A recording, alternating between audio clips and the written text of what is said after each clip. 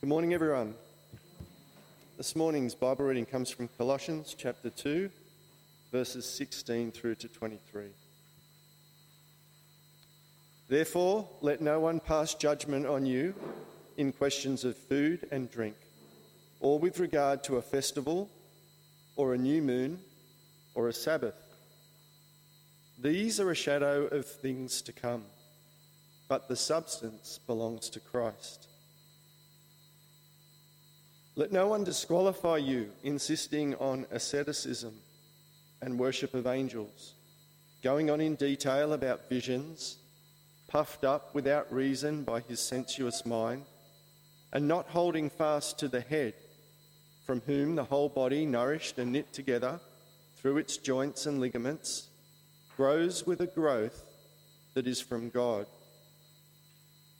If with Christ you died to the elemental spirits of the world, why, as if you were still alive in the world, do you submit to regulations?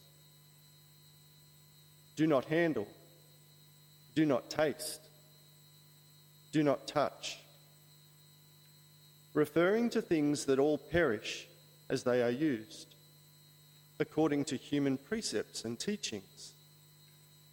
These have indeed an appearance of wisdom in promoting self-made religion and asceticism and severity to the body, but they are of no value in stopping the indulgence of the flesh.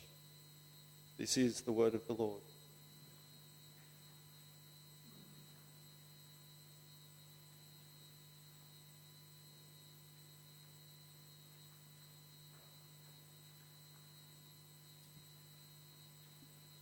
Friends, I invite you to have that passage open with you. You can follow along with us.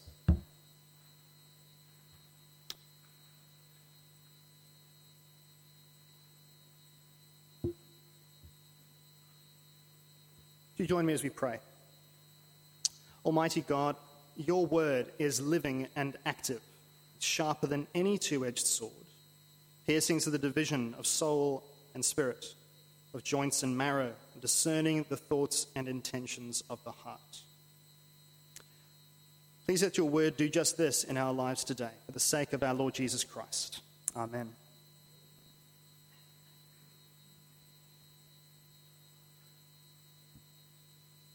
With or without religion, you would have good people doing good things and evil people doing evil things.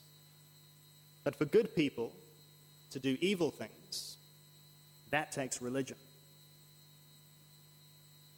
Well, these are the famous words of Nobel Prize-winning theoretical physicist Steven Weinberg to a New York Times journalist back in 1999. Of course, Weinberg's subjective bias against any kind of religious expression is well documented, but I couldn't help thinking that in some sense at least, the Apostle Paul might actually agree with these words. After all, Paul points out quite clearly in this passage at the end, human precepts and teachings have indeed an appearance of wisdom in promoting self-made religion and asceticism and the severity to the body, but they are of no value in stopping the indulgence of the flesh. Now we're going to explore what this actually means this morning. In the letter that we've got in front of us that we're working through at the moment, the letter to the Colossians, it seems that Paul is addressing a kind of broad issue of a multifaceted socio-cultural creep inside the church, something that actually all churches everywhere are susceptible to. And this influence from the world is diluting Christians' pure trust in the Lord Jesus Christ alone. And the result, of course, is that as faithful frogs are boiled slowly in this secular soup, is that Christians are drawn away from and led to doubt the total sufficiency of the Lord Jesus Christ. So remember our key verse for the whole letter, chapter 2, verse 6 and 7. Therefore, as you received Christ Jesus the Lord, so walk in him, rooted and built up in him, and established in the faith, just as you were taught, abounding in thanksgiving. In other words, stick with Jesus, because the gospel you were saved by is still the gospel to live by. Now, in the passage we're covering today, I think we're going to get as close as we'll ever get to the specific issues that we're facing, that the Christians at Colossae were facing. In this case, Paul's concern is the danger of religious rule-making that, rather than promoting Christian growth, actually promotes sin. And so we're going to explore what this means in these verses today. And we see it there first in verse 16 and 17, with the temptation to confuse shadows with substance. Therefore, let no one pass judgment on you in questions of food and drink, or with regard to a festival, or a new moon, or a Sabbath. These are shadows of the things to come. The substance belongs to Christ. I wonder, does anyone remember air travel? And we used to do that thing where we go to airport and travel places. Well, before COVID, when I used to travel, I always found myself, I was really envious of those people who could travel without checked baggage. It was amazing. What sort of packing ninjas are they? That they're able to go away for a week with a tiny bag and just walk in and out of the airport without having to, lug around a heavy bag or wait at the carousel. Envious of those people. But friends, no one becomes a Christian without some checked baggage. We all bring ideas and traditions from wherever we've come from, whether we've grown up inside the church or outside the church. This baggage, rightly or wrongly, tints our perceptions of the Bible, of Jesus, and even of other Christians. And the people at Colossae were no different. Some were Gentiles. They were from the non-Jewish nations with no knowledge of the Old Testament whatsoever. They might even have grown up with certain racist attitudes towards Jews. We know that the ancient Romans thought Jews were lazy because they didn't work on Saturdays. But others, and probably a smaller number in Colossae, were Jews. They had all the Old Testament laws and practices. They'd grown up with them. They had God's promises to them. They had a historic identity as God's people, and it shaped every aspect of their daily lives from childhood. As you can imagine, getting these two groups to live well together as brothers and sisters in Christ was often very difficult.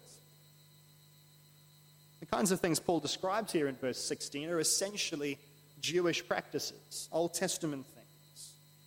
But they were in danger of becoming a point of judgment between Christian brothers and sisters in the church at Colossae. Are these things bad now that Jesus has come? Well, no, they're not bad. They have value because of what they are a shadow of. And yes, the Old Testament remains God's word. Is it wrong to follow Old Testament laws? Well, in a sense, no. It would have been very hard, though not impossible, to get Jewish believers to start eating bacon or to stop celebrating Passover or the Saturday Sabbath. Probably as hard as getting Gentile believers to start or getting to give up bacon. The problem comes when these religious rules become an end in themselves, as proof of authentic Christianity, as a means to judge others, rather than things which point to the Lord Jesus Christ and his fulfillment of everything that stood there. Which is why Paul doesn't say, it's interesting, he doesn't say, don't do these things. He doesn't give them another rule. He just says to them, Jesus is better. So why would you settle for the shadows when you have the substance? And it really is the difference between shadows and substance. It's like if I met you on the beach one afternoon when the sun's out, and I spoke to your shadow instead of speaking to you. How would you feel? And you'd probably think I was a bit crazy. Why would I want to speak to your shadow when I have you in front of me? In Jesus, we have everything that these things could only ever point towards. 16th century reformer John Calvin put this very starkly. He says, Paul, however, had something farther in view, for he contrasts the bare aspect of the shadow with the solidity of the body, and admonishes them that it is the part of a madman to take hold of empty shadows when it is in his power to handle the solid substance. How about that? So yes, it's shown in shadows over substance. It's also shown in verse 18 and 19, where there's a temptation to aspire to a supposedly superior spirituality, and to make religious rules that demand that others do the same, as if these things were a mark of a true Christian. You see, previously we had these Old Testament things that were taken as a mark of a true Christian. Now we've got these spiritually superior ideals taken as marks of a new Christian. So Paul says, let no one disqualify you, insisting on asceticism and worship of angels, going on in detail about visions, puffed up without reason by his sensuous mind, and not holding fast to the head, from whom the whole body, nourished and knit together through its joints and ligaments, grows with a growth that is from God. Asceticism is about denying the material in the pursuit of the spiritual. So some Bibles, Bible you might have in front of you today, might call it false humility. It's about saying no to things like meats or perhaps alcohol, nice clothes, as if rejecting those things is going to make you a better or more worthy Christian. It's not wrong to, choose not to do certain things, but when you think that those things that you're not doing will make you a better or more worthy Christian, there's a problem. One commentator states the obvious. In the apostles' teaching, it is sub-Christian to deny the good gifts of the bountiful Creator in the cause of an advanced spirituality. As for the worship of angels, it's probably not actually worshipping angels. I think the Colossian believers would have spotted, such nonsense miles away. It's more likely to mean an imagined level of worship that exceeds simple human worship. It could be described as angelic. Is our worship of Jesus only authentic when everybody's got their hands up? Or is it only authentic when we've been transported into the throne room of heaven on a bed of atmospheric keyboard pads? Does ordinary worship by ordinary Christians not count? And finally, Paul addresses visions. Now, whether or not Christians have visions is a matter of debate.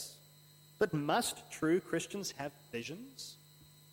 Must authentic Christianity give more weight and consideration to visions than to Scripture? Are we expected to one day grow up and move on from what God's revealed in the Bible to more advanced revelations? Well, this seems to be the temptation, that there is a way to level up your spirituality through these religious rules.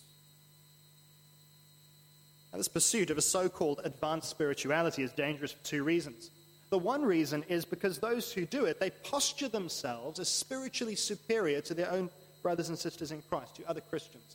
I'm closer to God, they say, because of what I deny myself, or because of how I pray, or how I sing, or because of the visions I receive. Poor you. All you have is Jesus. I'm sure you can see the problem already. What they fail to see, though, is that the spiritual superiority is empty. It looks like growth, but Paul uses a quite an apt phrase there. He says it's only puffing up, verse 18. Puffed up without reason by his sensuous mind. It simply means a deceptively empty increase where the dots don't actually join up, which is based purely on the activity of the human imagination. And the word sensuous is used here ironically. It literally means fleshly. So as people are supposedly pursuing an advanced spirituality, what they're actually pursuing is something incredibly worldly and has no place in heaven, really. It reminds me of those inflatables that we see in people's gardens around Christmas time. I'm sure you drove around and saw them. Down the road from us, there was a Santa Claus that was, taller than the double-story house it stood outside. It was huge. But I tell you what, you take a pin and you prick it, and you discover there's nothing but air inside. It's puffed up. Contrast that, though, with a tall tree. I mean, some of these trees out here that have withstood the storms of the last week. What happens if you try to stick a pin in one of those trees? You probably damage the pin. That's because the tree has grown through real growth. And this is the kind of growth the spiritually superior, with all their posturing, will miss out on. Because they're chasing something else. They're chasing the supposed advanced spirituality. This is why the Bible contrasts it with holding fast to the head, from whom the whole body, nourished and knit together through its joints and ligaments, grows with a growth that is from God. So, rather than dividing over who is more spiritually superior, if we're all pursuing Christ alone, together, we experience real solid growth as Christians. It's not rocket science. It's God's plan. It's the gospel. And this really is the second reason that this kind of approach to a superior spirituality is dangerous. Because not only do these things artificially divide Christians who are united in Christ, they also divide Christians from Christ. Because when we start to look to religion to help us level up spiritually, we've completely missed the point. We show a distrust of what Christ has done for us, a dissatisfaction with his cross, discontentment with having our names written in the Lamb's Book of Life. Religion can't do for us what only the Lord Jesus Christ can, friends. Remember Colossians chapter 1, verse 19. For in Christ all the fullness of God was pleased to dwell. Does that sound like there's anything missing in Jesus? Doesn't sound like that to me. Well, Paul starts to bring this whole warning about religious rule-making to a close in verse 20. And whether it's religious rules about practices that are now completed in the coming of Christ or religious rules about leveling up spiritually, they all don't actually work for the one who is in Christ. So look with me at verse 20. If with Christ you died to the elemental spirits of the world, why, as if you were still alive in the world, do you submit to regulations? Do not handle, do not taste, do not touch, referring to things that all perish as they're used, according to human precepts and teachings. These have indeed an appearance of wisdom in promoting self-made religion and asceticism and severity to the body, but they're of no value in stopping the indulgence of the flesh.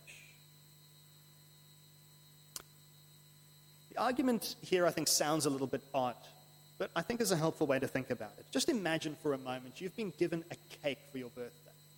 A really nice, big, fancy, triple-layer chocolate cake. Got that picture in your minds? You hungry? Now imagine for a moment that you think that the way you're going to show the giver of the cake how much you appreciate the cake is if you leave it on the middle of the dining table and don't touch it. Don't eat it. Just look at it. Doing everything in your power not to eat it. That doesn't make any sense, does it? Because what are cakes for but to eat? What are you gaining by making a point of not eating it? What are you proving to the giver by not eating it? Making that rule for yourself. See, friends, God has given us so many good gifts to enjoy. He's given us so much in Christ. These gifts are to be used and enjoyed in the way God designed, yes. But there is nothing to be gained in denying ourselves what God has graciously given for us to enjoy. Can eating something, or drinking something, or not eating something, or not drinking something, change our relationship with God in Christ? Of course it can't. These sorts of religious rules only do what we read in verse 23. They have indeed an appearance of wisdom in promoting self-made religion and asceticism and severity to the body, but they're of no value in stopping the indulgence of the flesh. Excuse me.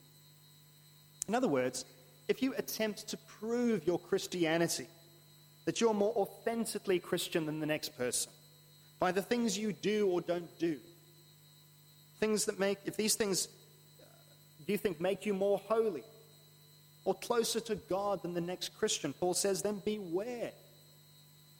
For these religious rules you've made for yourself, and by extension for others, all have one fundamental error. They cannot stop sin. So yes, religion can make good people do evil things. Whenever we're having serious rains like we're having at the moment, all around the coast, there are always those people who ignore the warnings and drive down that flooded road. They go past the sign, and as their Corolla kind of gets deeper and deeper, suddenly the engine cuts out and they're stranded. Now, what good is it for you to stand on the side of the road and shout at them, If it's flooded, forget it. The rules didn't stop them getting where they are now, and the rules are certainly not going to help them where they are now. What they need is rescuing. And to put it bluntly, the rules can't rescue. But friends, this is exactly what the Lord Jesus has done for us. He has rescued us. Our passage today, you might have noticed, started with a therefore. Yes, we've always got to ask what the therefore is there for. It means that everything in verse 16 follows on from what has just been said. So back in verse 13, we were reminded that you who were dead in your trespasses and the uncircumcision of your flesh, God made alive together with Jesus, having forgiven us all our trespasses, by cancelling the record of debt that stood against us with its legal demands. This he set aside, nailing it to the cross. He disarmed the rulers and authorities and put them to open shame by triumphing over them in Christ. Now, here in verse 23, Paul picks up on this same fact of the Christian having died with Christ to everything that kept him or her chained and under the power of this world. Verse 20, if with Christ you died to the elemental spirits of the world, why, as if you were still alive in the world, do you submit to the regulations?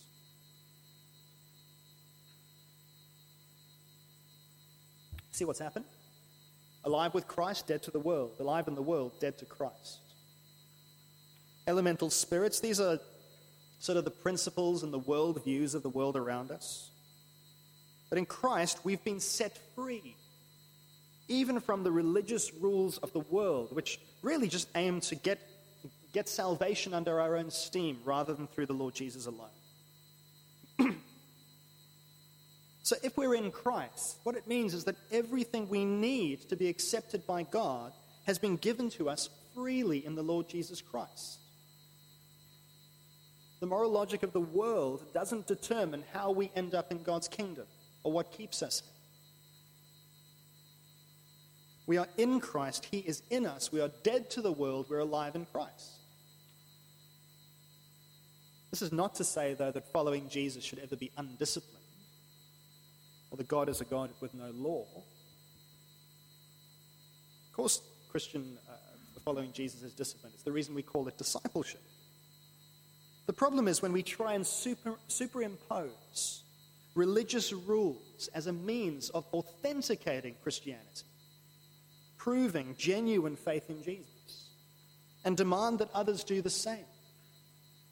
When we do that, in fact, we've done something quite evil. Because, friends, we can keep all the religious rules we want about what we do or don't do, about what we eat or drink or what we don't eat or drink, what we allow ourselves and what we deny ourselves, how we sing, what we sing, how we pray, when we pray, which Bible version we read, which preachers we listen to or don't listen to, which churches we will go to and won't go to, what language we use to describe biblical truth, what labels we use to identify with a particular theological camp. We can puff ourselves up with these things, but none of them will actually keep us from living worldly lives with worldly priorities. None of these religious rules that we all so easily make, myself included, none of these will serve to make us any more like Jesus. And we have the audacity and arrogance to demand that others do the same, judge their faith, disqualify their Christianity because they don't measure up to the religious rules we've made. Just this last week, I had the privilege of attending the first time I've been able to make it to the Maroochydore Ministers Forum, Ministers Fraternal. It was a great time together. Guys and girls who are not part of the church traditions that I've grown up in. I had to remind myself that just because they're not speaking the same language I am, because they're not part of the same church tradition I am, is because they don't read from the same Bible translation that I am, does not mean that they are far from Christ. Does not mean that Christ isn't working in and through them, and that they are indeed my brothers and sisters in Christ, and they're in Christ as much as I am. Got to remember this, friends. It's often been said the difference between Christianity and the religions of the world is that Christianity is not a religion, it's a relationship. I think it's quite true. In Mark chapter 8, verse 34, Jesus didn't say, if anyone would come after me, let him deny himself and take up his cross. Oh, he did say that, but he didn't stop there. And thank God he didn't. He said, if anyone would come after me, let him deny himself and take up his cross and follow me. It's about our relationship with the Lord Jesus Christ, about imitating him. Because when it comes to growing to be more like Jesus, I can't expect religion and its rules to do what only the Lord Jesus Christ can do in my life. Well, and the obvious question at this point, is how does holding fast to Jesus and dying with him actually have value in stopping the indulgence of the flesh? If rules aren't going to do it, what is? Well, here's the difference. I can say to myself, don't do this, don't do that, do not handle, do not taste, do not touch. May work for a while, but at heart, all I'm doing is continuing to put myself under the power of the world and live according to its principles. Actually, that way of thinking, I think, even betrays a mistrust in God and what he's given us in Christ, where I fear that he's going to stop loving me if I step out of line. This is what religious rulemaking does. It breeds fear. Or I can say to myself, you know what, with the Lord Jesus, I died to the world. The powers and authorities over me have been disarmed at the cross. I no longer have to obey their rules, no longer have to obey that temptation, I no longer have to obey those impulses. I belong to a new kingdom. You see the difference? In your life, where are you trying to use religion to achieve what only Jesus can achieve? Only if we hold fast to the head, to Jesus, the Bible says, from whom the whole body grows, nourished and knit together through its joints and ligaments, will we grow with a growth that is from God. Let's hold fast to Jesus then. How about we pray?